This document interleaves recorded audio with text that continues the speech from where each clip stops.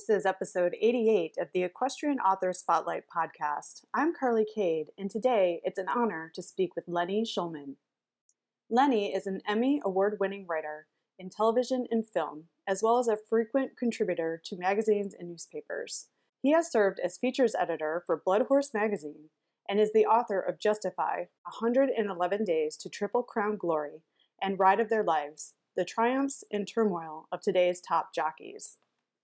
Today, we are talking about his new book, Head to Head, Conversations with a Generation of Horse Racing Legends.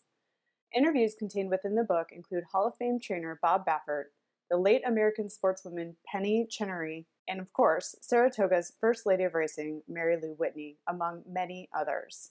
Now, let's get into the interview. Welcome to the Equestrian Author Spotlight podcast, a podcast featuring interviews with equestrian authors who love all things horses and writing about them. In each episode, you'll hear inspirational stories from horsebook authors, including writing advice and marketing tips to help you write your very own horsebook. If you're an author, aspire to be an author, or simply love horsebooks, then you are in the right place. I'm your host, Carly Cade, and creative writing makes my spurs jingle.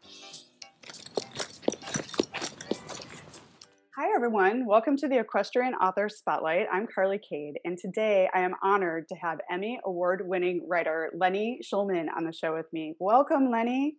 Hey, Carly. Thanks for having me.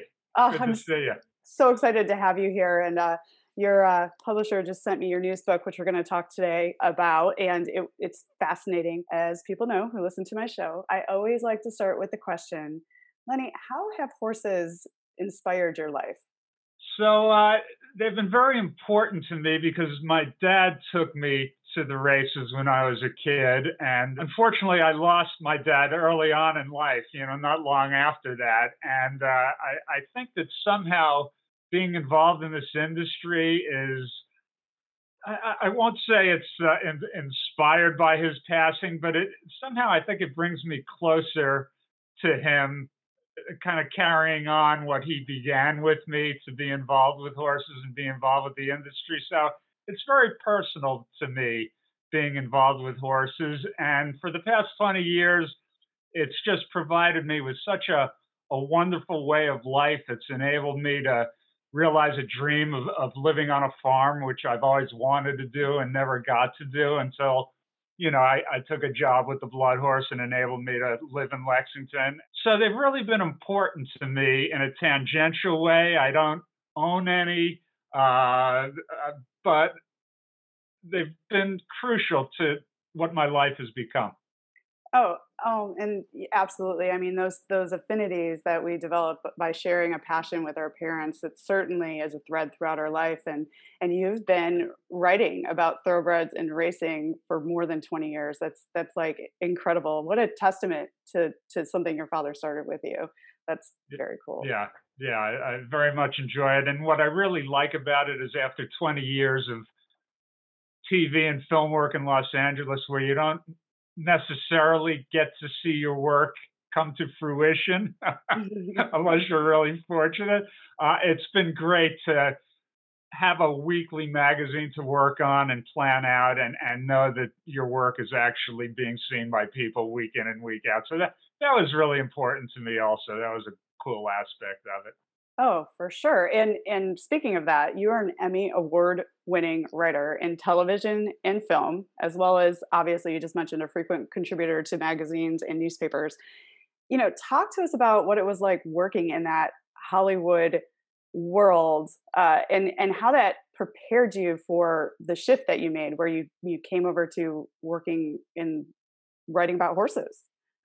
Yeah, so it's just a crapshoot, really, in Hollywood, and it is who you know a lot of times, and it never goes in the direction that you think you're planning it out to go in. So it's really got lemons make lemonade kind of thing. So my first job there was actually working on a children's show, which I've never had children, and certainly that wouldn't have been plan A when I moved to Hollywood, is to work on a children's show, but that's what happened, and it turned out to be great. It was a show called Kids Incorporated, which a lot of people have heard of and really have a place in their heart for it. And I stayed on that for about 8 or 9 years and became a producer and a head writer. And we started the career of, I know you're from the music business. Fergie was one of the original kids on Kids Incorporated, from the Black Hmm. Eyed Peas, of course, is how she's greatly known now. But she was Sarah Ferguson back then, and she was probably 7 or 8 years old when she started on the show.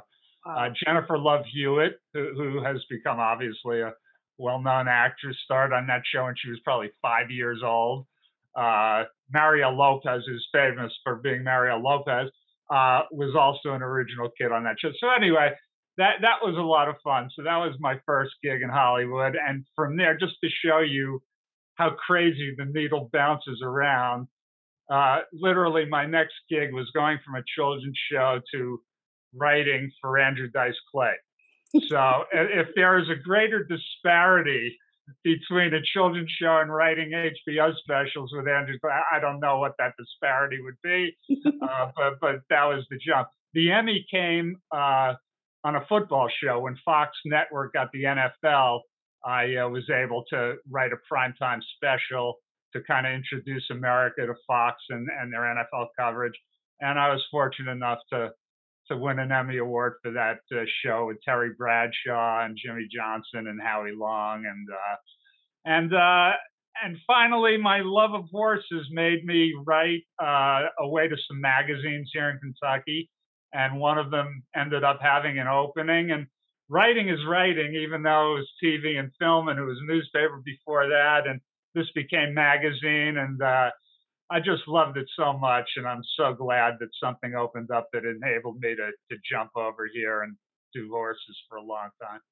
Wow, what an illustrious career and so different. I mean, you have to probably crack open your head and go different directions with your brainwaves to do children and then comedy and then football. And then you took it all the way around to horses. That's so amazing. And then you said it's kind of like make lemonade out of lemons. I've heard from some other people who've been on the show that Hollywood, you really develop a tough skin, but also you learn how to uh, develop relationship because so much of that world is relationships. And I'm sure that's helped you as you moved into doing the work that you do now, interviewing people and I mean, prominent people in the thoroughbred industry, I would Yeah, imagine. that's a great point, Carly, because rejection is a big part of Hollywood. Mm. You have to do a lot to get a job, but it did teach me as I became the features editor of the Blood Horse, and I became the person who other people pitched ideas to. So it's kind of I'm on the other side of the fence. And what it really taught me was to be courteous and respectful of everybody. Because I think, as a writer and probably anybody else, the worst thing in the world is to apply for a job or submit material for acceptance and never hear back from somebody. To me, Mm. that's just the rudest thing in the world. I mean, if somebody doesn't like it and they say no, this isn't for us, I respect that. That's great. It tells you where you stand, but never to get an answer from people. I just found to be the worst thing in the world. So really, what it taught me was to deal with people with respect, courtesy. If I could help people who maybe weren't on the right track and say, hey, this would be better if you did this, that, or the other thing, uh, or send them in another direction to somebody else. That to me is some of the best lessons that I learned that I could maybe help somebody else along down the road with. Oh, that's wonderful. And I wish everyone could be like that, right? It's like Yeah. yeah, but you took that lesson and you're applying it to your life now when you're in the position to say yes or no to someone and that's really fantastic. Getting feedback from someone like you, I think definitely would help steer someone in the right direction for sure. Yeah, and it's never more satisfying than when you help somebody along and you see them grow and mature as a writer, Mhm. and eventually you can accept work from them and print it and give them that thrill of Mhm. being published by an entity that they respect. And I've had that a few times, and I don't think there's anything more rewarding than that. It's great. Yes, and we all rise by lifting others, right? And there's this whole conversation around, the first reach out might be a no, but you keep going and hitting those no's until you find the one yes. And it sounds like at the light at the tunnel reaching out to you is that eventually people can get to a yes if they follow Yeah. your feedback. Yeah. Yeah. Yeah, I mean, I believe in karma. I believe it comes around again. So, if you can help somebody, it doesn't cost you anything more to be nice to somebody, you know? Total words of wisdom there. So you've mentioned a couple times that you serve as the features editor. You served as the features Yeah, editor for Blood Horse magazine. You're the author of books about the thoroughbred industry, and you've covered the racing industry for more than 20 years. Now, I think you've already touched on what compelled you to write about the thoroughbred industry as your relationship with your father. But it's such a kind of a niche space. Like, how did you yeah, just burrowed into it from submitting articles and finally someone said yes? Because you wound up in a very prestigious place. I mean, you're talking with celebrities, legends, very no. prominent people in the industry. So zipping from LA to Lexington, like, was there a transition period for you or? Absolutely. I had, when I lived in LA, I had become a really big fan of racing and went to Hollywood Park and Santa Anita every Saturday. I played baseball every Sunday, but I went to the track every Saturday. But getting to Lexington, I realized there was an awful lot as a racing fan that I did not know about the racing industry, which is vastly different than simply racing. I mean, racing is part of it, but the whole breeding industry, the sales of horses. So, yeah, there was a learning curve that had to be climbed fairly quickly. And I hardly knew everything, but there are so many great professionals on the staff there at that time that it was a pretty quick learning curve. But I would say, yeah, getting to know the breeding industry was really the steepest learn for me because you go to the races on Saturday and you don't know anything about why somebody bred this horse or what the science is behind it or the whole broodmare to the stallion and what you look for in this one and that one. So yeah, there was a lot to learn there, but it felt seamless. It really felt. I think part of it is when you work on a weekly magazine, you don't have a lot of time to panic or or look back. You pretty much have to. When one hits the printer, you're pretty much into the next one. So there's not a lot of time to do anything except move forward. But Mhm. I would say that was the biggest learn for me was that part of the industry. Now, given that you've been doing this for as long as you have, can you go to the track and know pedigree and breeding and who bred what and be like, that one's going to win? Can you do that now? Yeah, so the more I know, the less I know. So I actually gamble a whole lot less than I used to before I got into the industry. And I think part of it is you learn to like some people more than you like other people. And so those prejudices Mm, kind of seep into who you want to root for in a given race. And it's probably not the best way to handicap or gamble on the horses or anything else. So I've kind of learned to just enjoy it.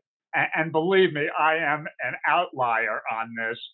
And they would probably drum me out of the press box if people realize that I hardly ever gamble anymore because everybody up there is gambling on every single race. So I'm not typical at all of what goes on there. But yeah, I've learned it's probably best for me to put the gambling aside and just enjoy it and as a fan and as a participant. But I still feel like I'm a fan more than I am a stakeholder in it. hmm. Yeah, Yeah, and that's wise, right? yeah, Putting yeah, gambling to the side is wise as far as I'm concerned. Now, and then so you were doing that, and you've written books, like so you've taken your writing skills and you're honing them, and you're working on the magazine. And before we get to your newest book, you're also the author of Justify 111 Days to Triple Crown Glory and Ride of Their Lives, the Triumphs and Turmoil of Today's Top Jockeys. Can you share with us a little bit about these two books? I'm sorry for all the alliteration there, but yeah. So the jockey book came first. That was I want to say about 2003. I had realized that I had done all these stories on all of these great jockeys, and they were kind of starting to pass from the scene a little bit. Back when I was in California, it was the golden era Mm, for jockeys out there, and all these guys are in the Hall of Fame now. Lafitte Pinkai and Chris McCarron and Gary Stevens and Eddie Delahousse Pat Day, who was in the Midwest, and Jerry Bailey. But I had done articles on all these guys, and I thought, gee, this might be a neat book to kind of compile all of these in one place. And so I did, and I went back and re-interviewed, them a lot. And the thing about jockeys is almost every one of them has come from some kind of terrible problem early in their lives that they've overcome. A lot of them have got hooked into substance abuse. A lot of them had terrible childhoods and backgrounds. A lot of them were not good people when they were young and had to overcome a lot of things. They constantly have to overcome weight. A lot of them have a lack of education, a lack of proper education. So when they do become successful, even the lucky ones that make a lot of money, they become unlucky because they don't know what they're doing with their money, and they don't know what they're doing with their lives, and they tend to get in with the wrong crowd. So they've all had this kind of story of having to overcome adversity to reach the heights that they've eventually reached. So that became the overarching theme of that book, and I thought it turned out really well with those guys. So that worked out really well. The Justify book was great because I was out in California doing a story on Bob Baffert, and we had a great interview. And he said, this was in March of 2018, February or March. And after the interview, he said to me, would you like to come see the Kentucky Derby winner? Yeah. Well, the Kentucky Derby is, 2 months down the road. And when Baffert asked you that, okay, come show me the Kentucky Derby. So we walked over, and he took me to the stall of this horse that had run once. He had run once. And here was the most gorgeous thoroughbred you have ever laid eyes on, filling up this stall. And we got to hang out for 10 minutes with him and mess around with him. And that was Justify. And the next Sunday, he went out and won his second race. But nobody in the world would think that a horse with that little experience would be able to even get to the Kentucky Derby, let alone win it. And then he did what he did. He won the Santa Anita Derby, and then the Kentucky Derby, and then the Triple Crown. And I thought to myself, my goodness, I've got an attachment to this horse. I was there on the ground floor. This is an amazing story. No horse, and that's why the title is 111 Days, because that was from his first race to winning the Belmont Stakes was 111 days. No horse has ever come close to doing that in that compressed amount of time. So it became a really neat story. And being here in Kentucky, I got to meet all the people who had their hands on him at every stage of his development, from breeding him to the yearling sale to training him as a 2-year-old to, Baffert and his group, and then back to the people who stand them at studs. So it just became a natural. I said I was kind of made to write this book, and I found Triumph Press out of Chicago was nice enough to pay me and publish it. And it really turned out well. I'm really proud of that. Oh, what a fantastic journey. I mean, you were there. You were there when he said, do you want to meet the Kentucky Derby winner? Who knew? Yeah. And if you know Baffert, he's always got something up his sleeve. And he had a very accomplished horse named Mackenzie at the time, who had already won a Grade 1 race. And when he said that, anybody would have thought, oh, he's going to take me and show me Mackenzie. But knowing Baffert, I knew that he had something else in mind completely. And sure enough, he had this other horse. Mackenzie ended up getting injured and couldn't compete in the Triple Crown, and came back and became a fantastic horse anyway. But I just knew that there was something unusual the way he asked me that question. And that's kind of the way it was with Justify. It all fell into place with him and me. And I just, you have that affinity for certain horses. I know I do. It doesn't happen to me a lot, but when I have that affinity, it's a lifelong bond between me and that certain horse. And it's only happened maybe 3 or 4 times to me, but it's very powerful when it does happen. So I guess I was the one who was made to write that book. Absolutely. It's like the universe plunked you right there at the right time to do the right thing and write this story about this wonderful, majestic, incredible horse. You documented his journey. That's so cool. Yeah. Now, before we start talking about your newest book, the transition from writing articles and working in Hollywood to writing a book, was that an easy transition for you to make, or was that another adjustment period? Like, did you go to the outline? Like, how did you shift your mind to writing books? Yeah, I think it's intimidating to answer your question. I think the book thing was more intimidating to me than maybe any of that other stuff. Mm, So the jockey thing was kind of made it easy because it was a dozen stories. So in a sense, it was 12 short stories rather than having to think about, oh my God, I have to write this book. So I think that made it easier. The fact that it was broken up the way it was so definitively. The Justified book, yeah, a little bit so. I was just so lucky that I had already written stories about the man who bred the horse. mm. I had already written about Baffert a lot. I had already written about Mike Smith, his jockey, back in the jockey book that I did years before.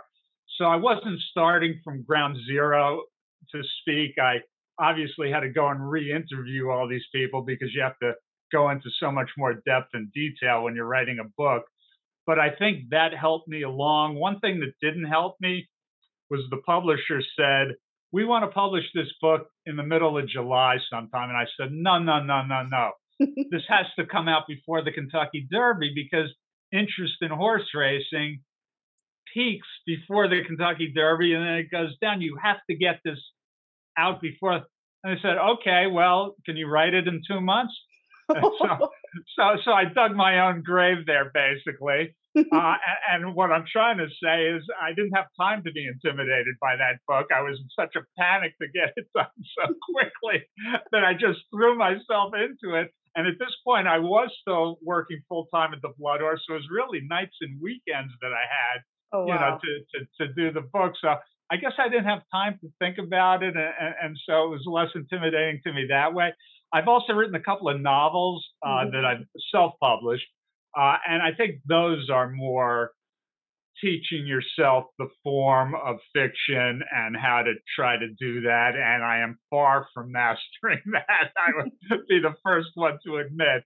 But I think to answer your question, that was probably the biggest jump style-wise to try to, do fiction as opposed to nonfiction. I think that's a further leap that I'm still trying to get comfortable with. But the more you do it, hopefully the better you get at it and the more natural it comes to you. So Couldn't agree more. And what I think is great is, like, at least you had, it's like kind of that right what you know thing. Like, you had touch touch points with what you were telling in your first two, the Justified book and then the one about the jockeys. And yeah. I totally agree with you on the novel writing. And you are so right.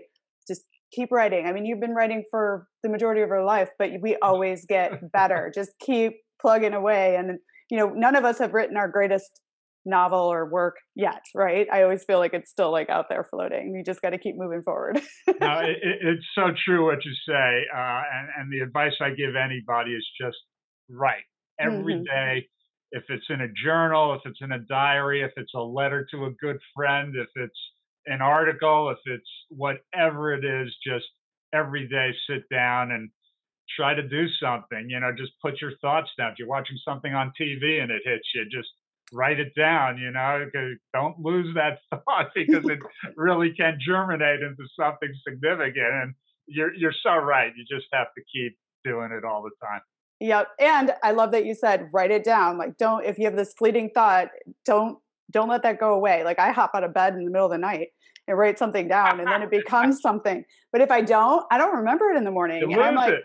I know Yeah. I lay there and I'm like, oh, I don't want to get up. But then I'm like, I know I'm going to lose it. I know. And then I get up and I sit in the closet to not disturb my husband, turn on the light, and I like write like 30 pages and then I shut it and I go back to bed. Yeah, no, because you want to kill yourself if you lose it, and Hmm. you thought it was great when you had that thought, and you don't do it at the spur of the moment. You just want to kill yourself at that No. point. You're like, what was that thing I was thinking about? I know it was really good. And then it's not Right, there anymore. gone. This is so fun. Now, let's talk about head to head conversations with a generation of horse racing legends. This, it was fascinating. I love this book, and thank you for the advanced copy. I really appreciate it. I mean, but one of the things I'm really moved about is your introduction. What a thoughtful, lovely introduction that you wrote with wit and humor and sensitivity. It was just really beautiful. And then in each chapter, you'd kind of do this wrap up introduction, kind of allowing people to understand what's going on. But Yeah. before we dive into that stuff, it's really just thoughtful. Talk to us about this book. What inspired it? What it's about? Yeah. So around the time that I decided to retire from the Blood Horse, and I still do freelance writing for them, but I gave up my position on the staff. It was just time. I think 20-year gradations is really good for me. I spent 20 years in Hollywood, Mm. and it was 20 years on the Blood Horse, and I just wanted to spend more time with my dogs and on the farm and not have to go into the office every day. And my timing was great because it was right before the pandemic, so it really worked out anyway. But so I had at the end of 2019, I retired from full-time work, and I thought, I've accumulated again. I have accumulated this body of work with, and I'm not pushing myself.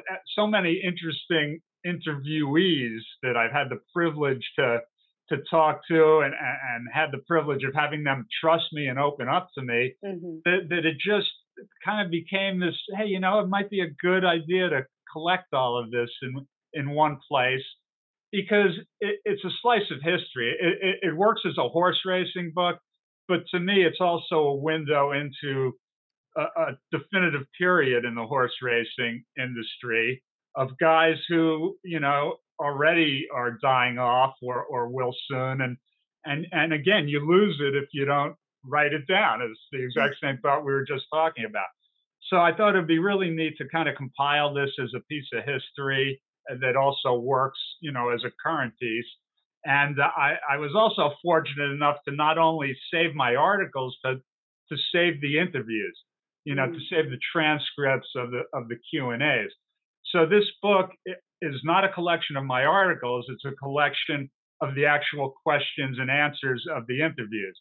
So even if you hate my writing, you can still like this book, which is it's a win-win. So that was kind of the germ of it. And as I went back over this, I realized, gosh, there's a lot of really, really good material here, Hmm. and it took a lot of time to edit it down and get it to where, move the material around and get it to where it made sense. And it also broke up so neatly into categories. It So I did. thought, gee, I've interviewed so many women who've accomplished so much, in the business. Oh, that's a great section. Boom. Hmm. I've interviewed a number of celebrities who made their name in other fields but love horse racing and are participants. Boom. So that's a section. Kentucky Derby winners is a section. Veterinarians who changed the sport so much is a section. Hmm. Legends. I've been so lucky to talk to people who just were at the top of the game in various facets of it. So that became a section. So it almost made itself, as far as plotting it out. And again, it just organically really fell into place. And I'm just so happy. And again, I'm not tooting my own horn here because it's not my writing. I'm just so happy with the way it came out because these people have accomplished so much and have so much to share with people who are interested in it that I just feel like I'm a medium between them and the audience because it's been great to share all of that with people. Yeah, it was fascinating. I mean, the interesting thing is like you recapped it so beautifully before the interview started, but it was fascinating seeing the interviews happen in their own words. Like, Yeah, Bob Baffert was you're talking about how he's a jokester, and you told us how he put the trophy on his head, and yeah, I just loved it. But particularly, part two is women of the thoroughbred world. I really love that you framed it that way because I think sometimes I don't think people realize how involved women are or were in that world, and I think it's kind of a interesting thing to talk about. How women? Why do you think in the thoroughbred industry women have been kind of at the helm, sitting on boards, running farms, breeding horses? Like, why do you think it was not as poo-pooed upon as some other industries? of the time. Yeah, so I think, the thoroughbred industry was the sport of kings, certainly started out that way. And so it was wealthy people Mm, who could afford to breed and race horses. And it didn't matter whether those wealthy people were men or women.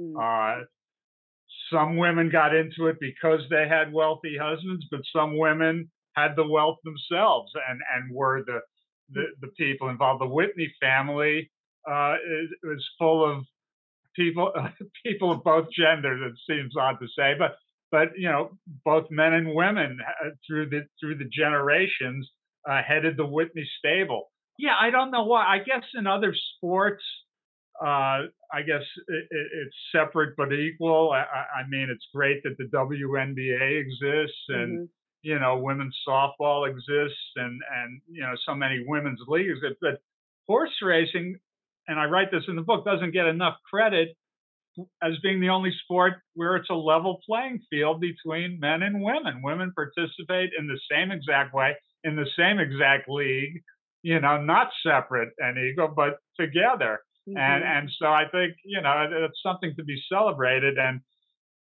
so many women have made such a unbelievable. I mean, you can still go around Lexington right now. Helen Alexander, who I wrote about, uh, the descendant of the great King Ranch, but she has her own breeding operation. That's Mhm. great.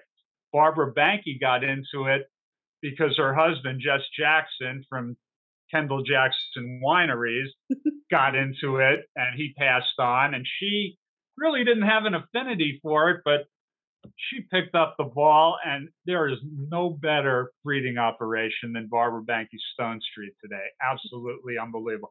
Josephine Abercrombie, her father introduced her to it. She Mm, took a love to it. She built up Pin Oak Stud into one of the great breeding operations, and it happens time and time. Mary Lou Whitney, who we just lost a couple of years ago.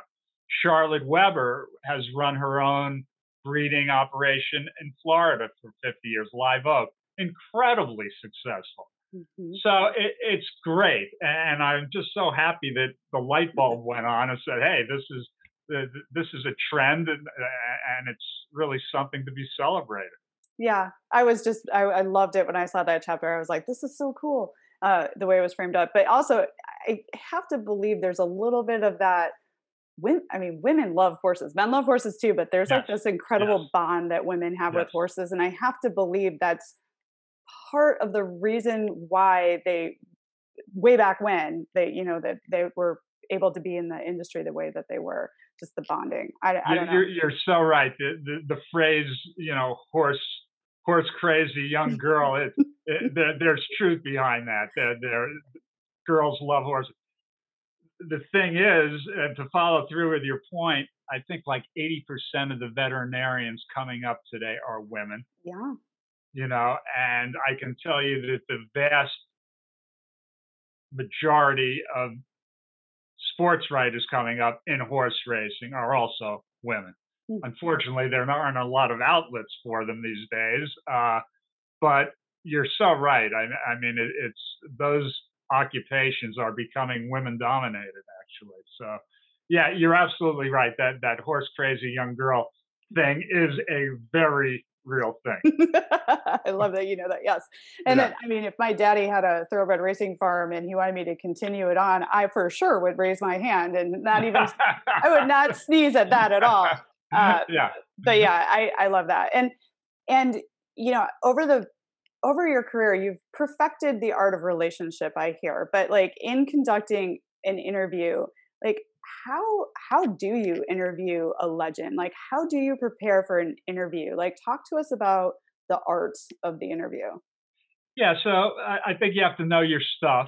Mm, It pays to educate yourself. So before I interview anybody, legend or not, I try to read up as much as I can about them and try to carry on an intelligent conversation. Touching on what you said a little earlier, horse racing has its own language. The horse business has its own language. It's a very niche industry, and it has its own nomenclature and mhm, phrases. And you're so right. You really have to be fluent in that language to get along, especially when you're interviewing somebody who's been in it all their life. And when when when I go to Penny Chenery's house, I mean, the woman's a legend. The woman is a giant. She's owned the greatest racehorse of the last 100 years. She's done everything there is to do.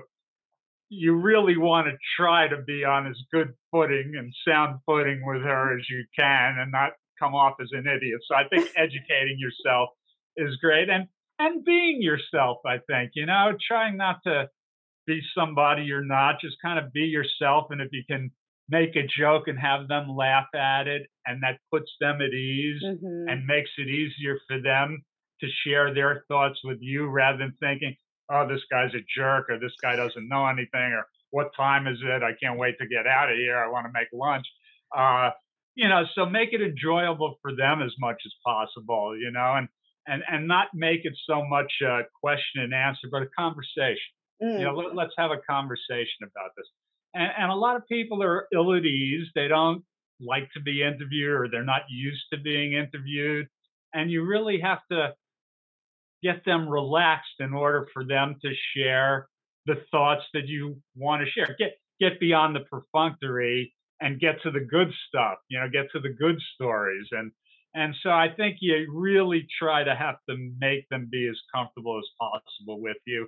And then as you get a little bit of a reputation, maybe it gets easier because, oh, I read this story that you did, it was really good, or I saw this, or so and so told me, that it's okay to talk to you. And so that, hopefully your reputation is good and it becomes easier to make that entrance to people. But yeah, all of those things, but really trying to be as comfortable as you can, be yourself, and try to get the subject as comfortable as they can be.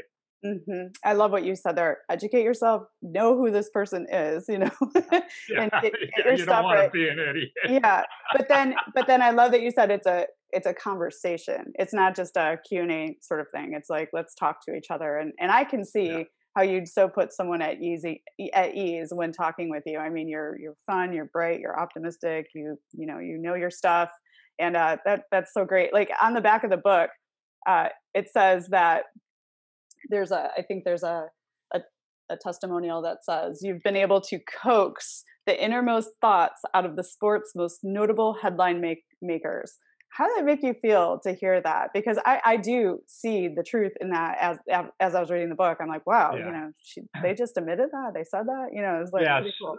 yeah. So Penny Chenry, who's the first chapter in the book, uh, I interviewed her twice. Once when I first moved here, and then once she had passed 90 years of age. Actually, the second time I Hmm. interviewed her, and she was in a mode of unburdening herself at that point. And she was ready to tell things that she didn't want to tell earlier in her life.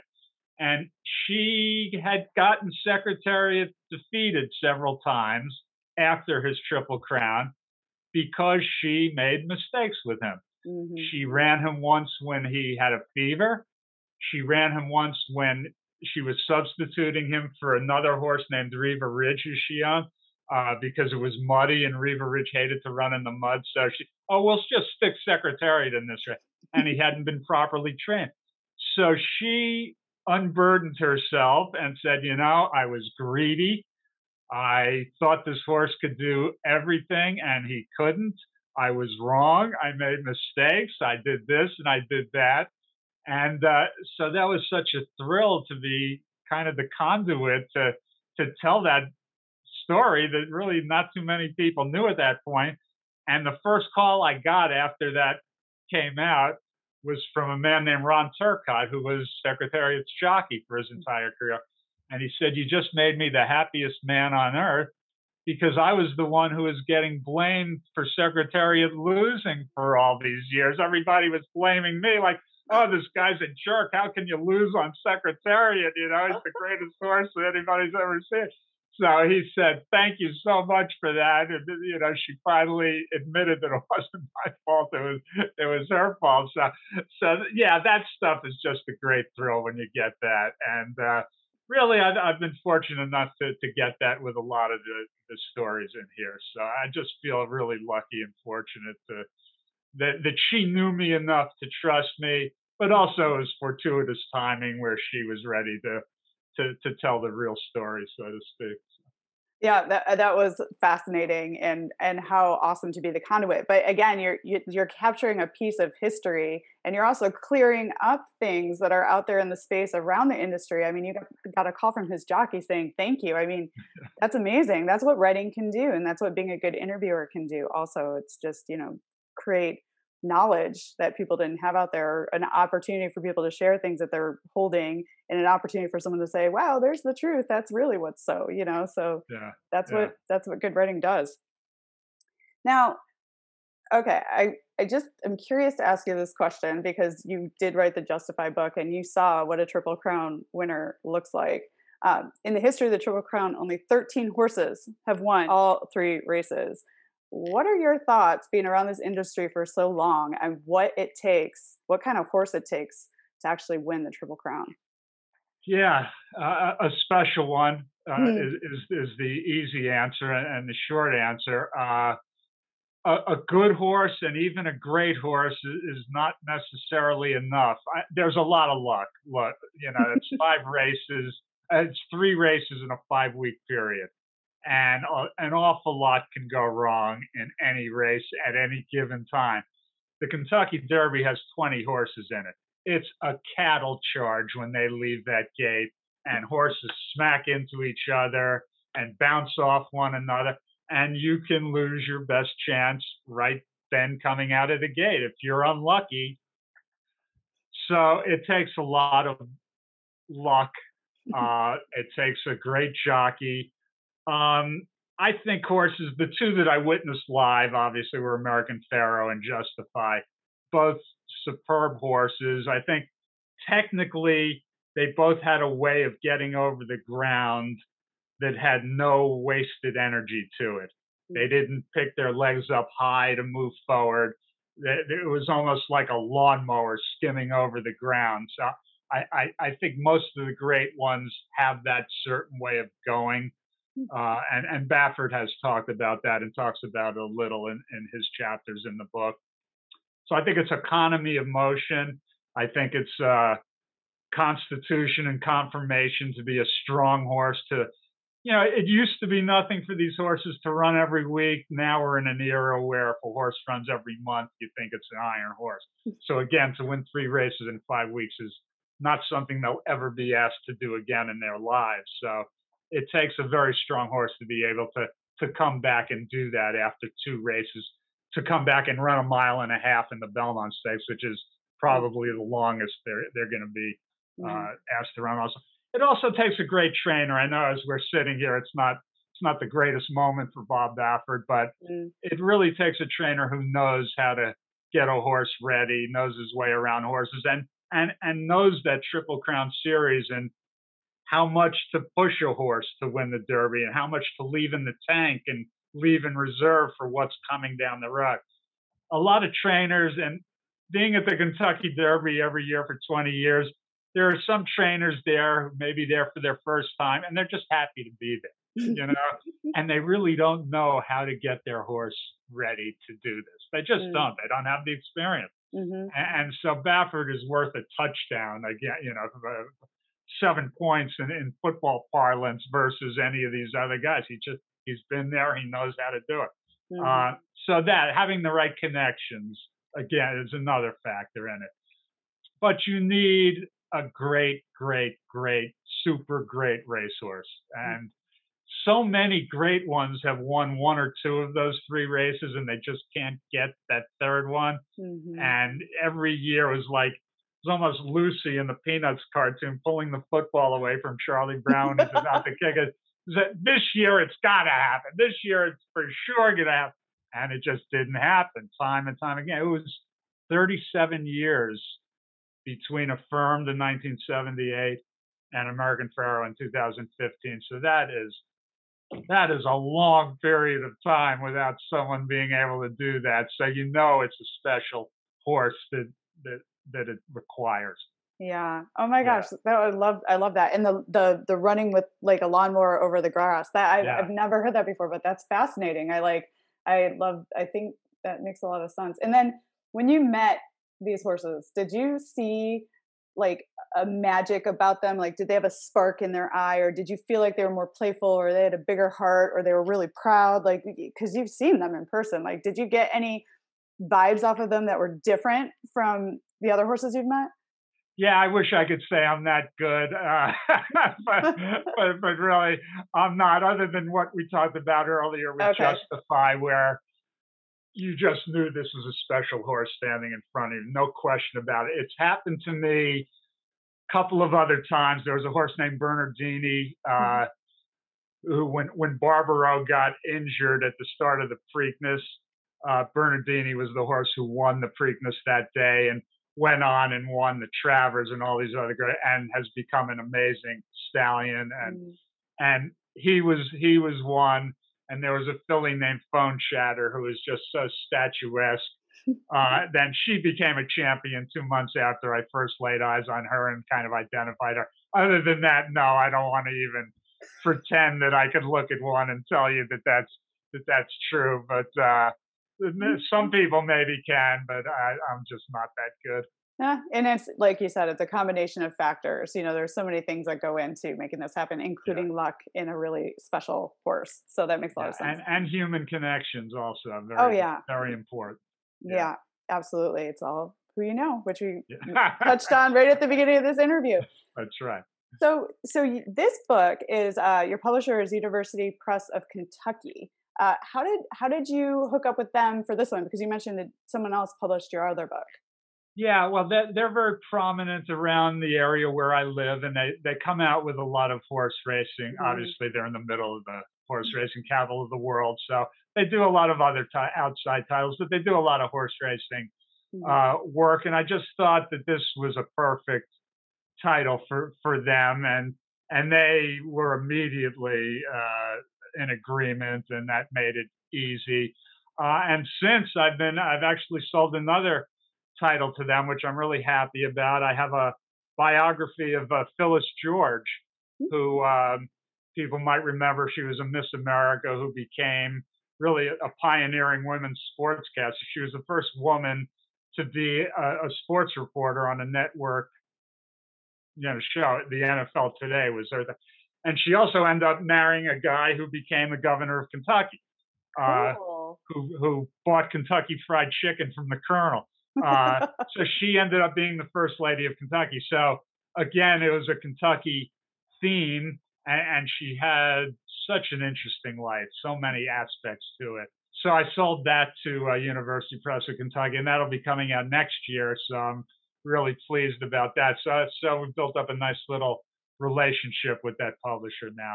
So Fantastic. Well, I'm yeah. excited about your next book too. I mean that they're rolling out here. And so with this one, head to head, how are you reaching your readers? How are you working together with your publisher to get the word out about this book? I mean, obviously being on podcasts like this makes a lot Yeah, of sense, but absolutely. I just did a local radio show today. There's a Sirius XM radio show called At the Races that reaches a lot of people in the industry. I'm kind of a dinosaur. I don't mind admitting to you. So I'm not a great social media presence. Facebook I'm okay with. I've never been a tweeter. I'm not really that great on that, which I'm sure works to my detriment.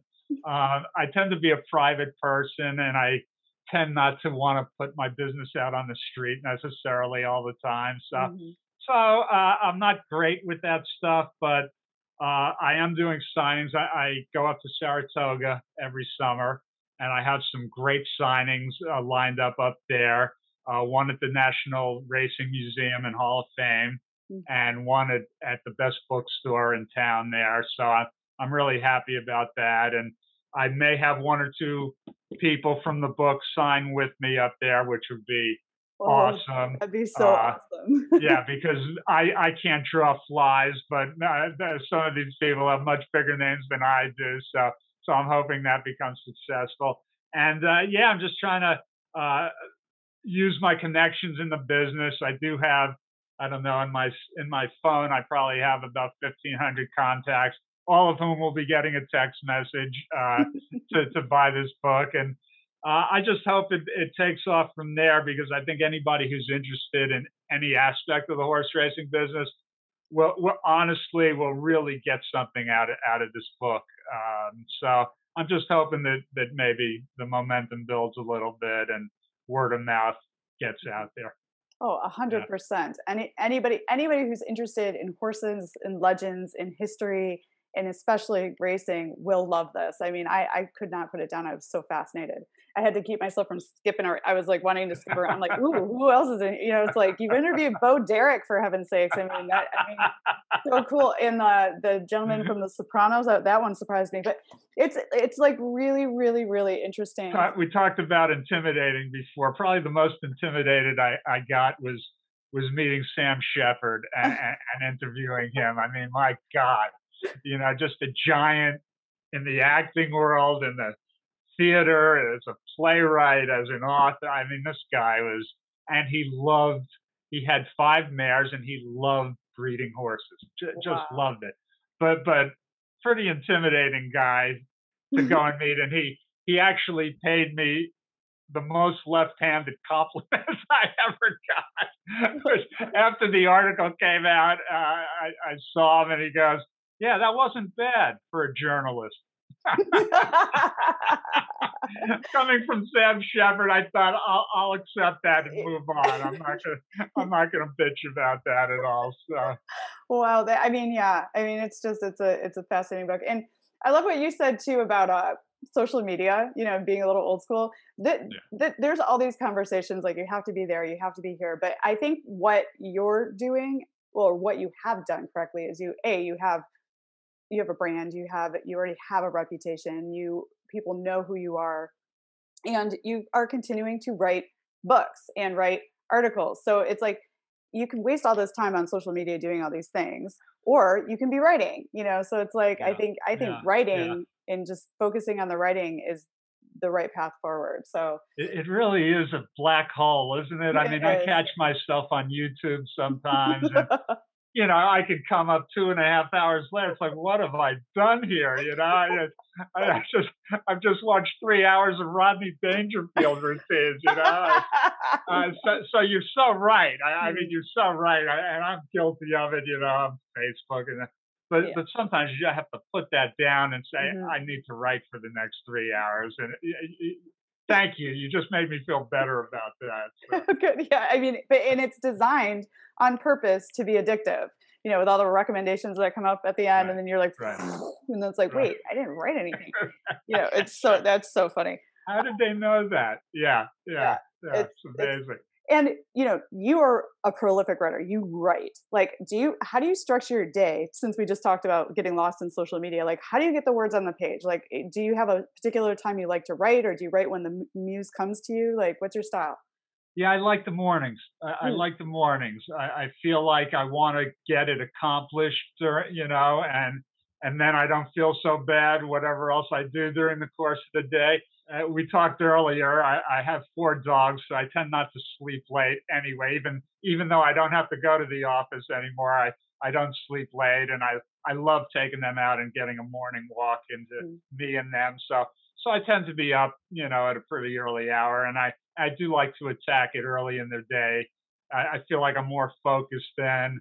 And again, if I screw up and do something else during the course of the day, I feel like I've got it in the bank, mm, that I've at least done this. So I would say I'm good for 3 to 5 hours, 9 to 12 maybe, and then go take another walk, and then a couple hours in the early afternoon, and then at night it's more conceptual for me. It's like I'll have more thoughts. Let me have a thought, not necessarily sitting down and writing, but conceiving something, and I'll just go write that down and get to it another time. But that works better for me at nights probably. But then the meat and potatoes I like to do early in the day. Brilliant. Yeah, I always feel less guilty. I do the same thing. I write in the morning, and as long as I got the writing done, then the rest of the day just feels pretty okay, And then you can ruminate on other ideas as they come along. But we Yeah. got the hard stuff out of the way.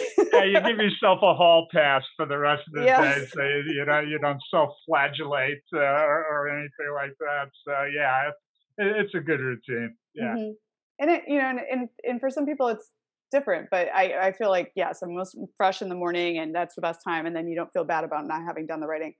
yeah. Now, I like to ask this question. I'm particularly interested in asking you this question because you've been writing for so long, and everybody's answer is always different. But for you, what has been the very best part about being a writer? And then on the flip side, what's been like the most difficult part of being a writer? So probably the best part is every day is different. Mm, To go to a job where you're working with figures, or I guess most of the people in my age wanted to become lawyers, and do that, and it just had no appeal to me whatsoever. So, yeah, I was writing, for my town paper when I was 15 years old, and it just, uh, yeah. So the best part, I guess you can call yourself a bit of an artist, and feel good about yourself that way. And it's just been my identity for so long that it really feels natural. And to tell you the truth, I can't do anything else very well. So it's fortunate that I at least got this thing that I seem to be able to do well enough. So that's been the best thing, just being creative, and having each day be different, and having your thoughts be different, and be so that's the great part of it. The flip side, I guess, lack of security, and I don't even, it's kind of, when you sign up to be a writer, that's kind of part and parcel of the deal that you signed up for. mhm. I think it's for people who don't need that everything spelled out in front of them, and have every minute plotted out. I think that's part of the creative gene that you have. But I suppose the downside could be a certain lack of security, that you are staring at a blank screen. Used to be a blank page, now it's a blank screen. And you have to fill it, and there's some pressure in that. I've never been bothered by deadlines very much, maybe because I did come up in newspapers originally, so that really doesn't bother me very much. But it is intimidating to know that you have to fill that screen up, and it's not easy. And sometimes, I'm sure you have this, some days it's flowing, and some days it's just, you want to hit yourself over there with a hammer to see if anything can come out, because it just ain't happening. So Mhm. you have to bake all of that into the pie, and just realize there's going to be ups and downs, and good days and bad days, and not to get too down if you're in a situation where it's not coming that easy. But I guess for some it can be intimidating. I suppose that's the downside to Mhm. it. I've never really felt that very much. I feel so lucky to be able to do what I do, and to have done what I've done. I really don't have a downside to it, to tell you the truth. I just feel really fortunate. Yeah, yeah, yeah. Well, I love that, and I think you hit the nail on the head, right? It's like to be able to do what you love and have it be different and think of different things and different angles, but also yes, the intimidation of the blank page. I think that's the that's the biggest thing when you're first starting out in your writing career. Once you've Yeah. done it and you know you can do it, I feel like that gets a little easier, but there's always a little twinge of it still there in the background every time you sit down for Yeah. something new. No, absolutely. I have to give a shout out to my mom, who's not with us, but when I was a kid, she every week she took my brother and I to the children's library Mm, in our town, and she said, "I don't care what you read as long as you read something." So as a result, I devoured every book about baseball that library had. But she wasn't trying to force me to do something I didn't want to do. She wanted me to do something that I did love, to do, which mhm, was baseball, sports, whatever.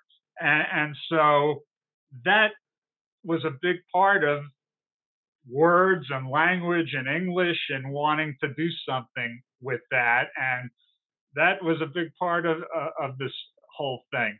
Was her schlepping me to the children's library every week and letting me read something that I love. Uh, Yeah. so that's a big part of it. Yeah, reading. Read. Reading is so important as a writer too, not just the writing, but the reading. I find now that I've always been a reader, and my mom was a lot like that. She encouraged us to always go to the bookstore, the library, and pick out something we wanted to read. But I'm a different kind of reader now that I'm a writer. Like I look at structure, and I'm looking at the way things are used. It's like Yeah, it's like a higher almost level of reading. It's really interesting. But that's great advice. Read, and make sure your kids read. yeah. Is there one common myth about being a writer that you would like to debunk? Yeah, that you can make a lot of money at it. I don't know what are the myths of writing. I'm not sure what they might be. It's not a altogether easy way to make a great living. I wouldn't say. I mean, it certainly would have been easier to become a lawyer if you're looking, if wealth is your end goal. Mm. I don't think that's what you want to be getting into as any artist, really. I mean, because yeah, we all know the great success stories in all our fields, but it is such a minuscule percentage of the people who are trying to do. And that's the thing about Hollywood is it's such a vicious numbers game. There are so many people trying to get into the funnel and do this and be successful at it. So it's not. I don't think any art is something you need to be getting into if wealth is your primary goal. I don't know if that answers that question, but I think it's a good tip for people to know if it comes to you. Bravo for you. But chances are, there are other easier ways to do this, which anybody who owns a racehorse will tell you. Hey, there's a lot better investments than owning a racehorse, but I happen to love this, and so I get something out of it that the stock market doesn't give me, or another investment doesn't give me. I think it's the same with writing. You get something out of it that another occupation is not going to give you. So yeah. Bravo. I think that was a perfect answer and so accurate. But yeah, but I think that thing that we get out of it, especially, like owning a racehorse or writing a book, that thing is so important to our life force. Yeah. And that's why Yeah. we do it. It's not, Yeah. it's really not about the money. It's about the art. It's about the craft. It's about the creativity. It's about the flow, that feeling you get where you're just not there and it just is nice. And then the luck, we all are hoping for the sprinkling of luck. No, you're so right to be able to be proud of something that you've done as a piece of art. There's no amount of money that's an entirely different feeling, Mhm. and I think it's healthy for you. I think those are the moments that make for a good life, and again, knock on wood. Just probably Yeah. had more than my share, but it just gives you a force that you can't get through Yeah. other things. Well, and you're talking to amazing people. I mean, Yeah. in legends and celebrities, and I mean, I mean, what a cool life. That's so cool. Now, you mentioned you have another book that you've pitched, and University of Press of Kentucky accepted. But after that, what are you curious about? Where are you heading? What's next for you, Lenny? There's a book that a friend gave me called The Overstory, and it's I guess it's a pretty well known book. It has to do with the connection between people and trees, and Oh. it sounds like a crazy idea, but the way it is done, and I forget the author's name, but it, it's it's it's genius. It's absolutely genius. So I am now working on a piece of fiction. And you talked about structure, how you read other authors and you're looking at structure. The structure of this book is interweaving 6 different stories together and making it one in the end, but they're separate for a long time and then they come together. Well, I am working on a piece of fiction now that's based on that structural agenda, and I'm very excited about it because I just thought it was just genius the way that book was put together, and the content of it as well. So that will be part of it. I'd like to get in the car and travel some more in my life. The pandemic came right as I retired, so I've kind of been here. I really enjoy going to Saratoga every summer. I've got a pretty good life. I can't complain. I don't know what's next. And that's part of what I love about this also is not knowing what's next. The great writer David Milch, in every conversation I've had with him, always tells me, if you want to hear God laugh, tell him your plans. And I don't think there's any truer statement than that. This does not go in a straight line, no matter how much you planned or think you got it figured out. This thing that we're living does not go in a straight line and does not go according to plan. So I tend to hold on loosely and let the ride take me where it's going to take me. And so far it's been New York to upstate to Tucson to LA to Nonsuch, Kentucky, and who knows if you could plot that? There's no telling where it's going to go next. So I'm just going to let it take me. I love that. Going with the flow, and just being in the moment and enjoying the ride. I mean, you've had an exceptional journey so far, and I wish you nothing but more incredible success and more books. And I love that you're exploring the new plot line for your fiction and trying that out. That's so exciting. I have loved talking with you. This has been an incredible conversation, and I feel like we could keep going and going and going. But so we don't get too long with the interview, can you tell listeners where they can find more about you and your books? Yeah, so this book here, just so you can know, KentuckyPress.com is the university website, so you can get that there, or at Amazon, or at Barnes and Noble. I guess it will be in whatever few bookstores we still have these days. So that's there. Yeah, so Amazon actually has all of my titles, SHULMAN, and people tend to put extra letters in there. So they have my fiction there and the previous horse racing books. So and then if you want to buy back issues of the Blood Horse, I guess. But really the cream of it is in Head to Head, so you can skip that and just go to Head to Head and buy that. But yeah, so Amazon's probably the easiest way to find out about me. And although I feel like I've sold my guts to you, so kudos to you for being a great interviewer. And I really enjoyed this too. Thank you so much. I love doing this just because I don't know, it's great to talk horses and it's great to talk writing with people. So I love it. Yes, me too. And what a compliment. I am so touched. Thank you for the great interviewer of the thoroughbred industry called me a great interviewer. So I really appreciate that compliment. Thank you. And thank you again for the gift of your time. I'll link to where everyone can find your books in the show notes, and we'll have, I'll recap the episode, and I'd love to have you back on again so we can talk more as you have future developments. I would love to do that, and yeah, for this Phyllis George book, it would be wonderful if it's not horses per se, but if you want to stretch it a little bit, I'd love to come back. Oh, for sure, I'm so into that. Thanks for joining us this week on the Equestrian Author Spotlight podcast. I hope you enjoy these Q&A sessions with wonderful equine authors who love all things horses and writing, just like me. Visit my website, carlycadecreative.com, where you can read the show notes, and make sure you never miss a show by clicking the subscribe button now. This podcast is made possible by listeners like you. Thank you so much for your support. Want a free guide to secrets of horsebook authors?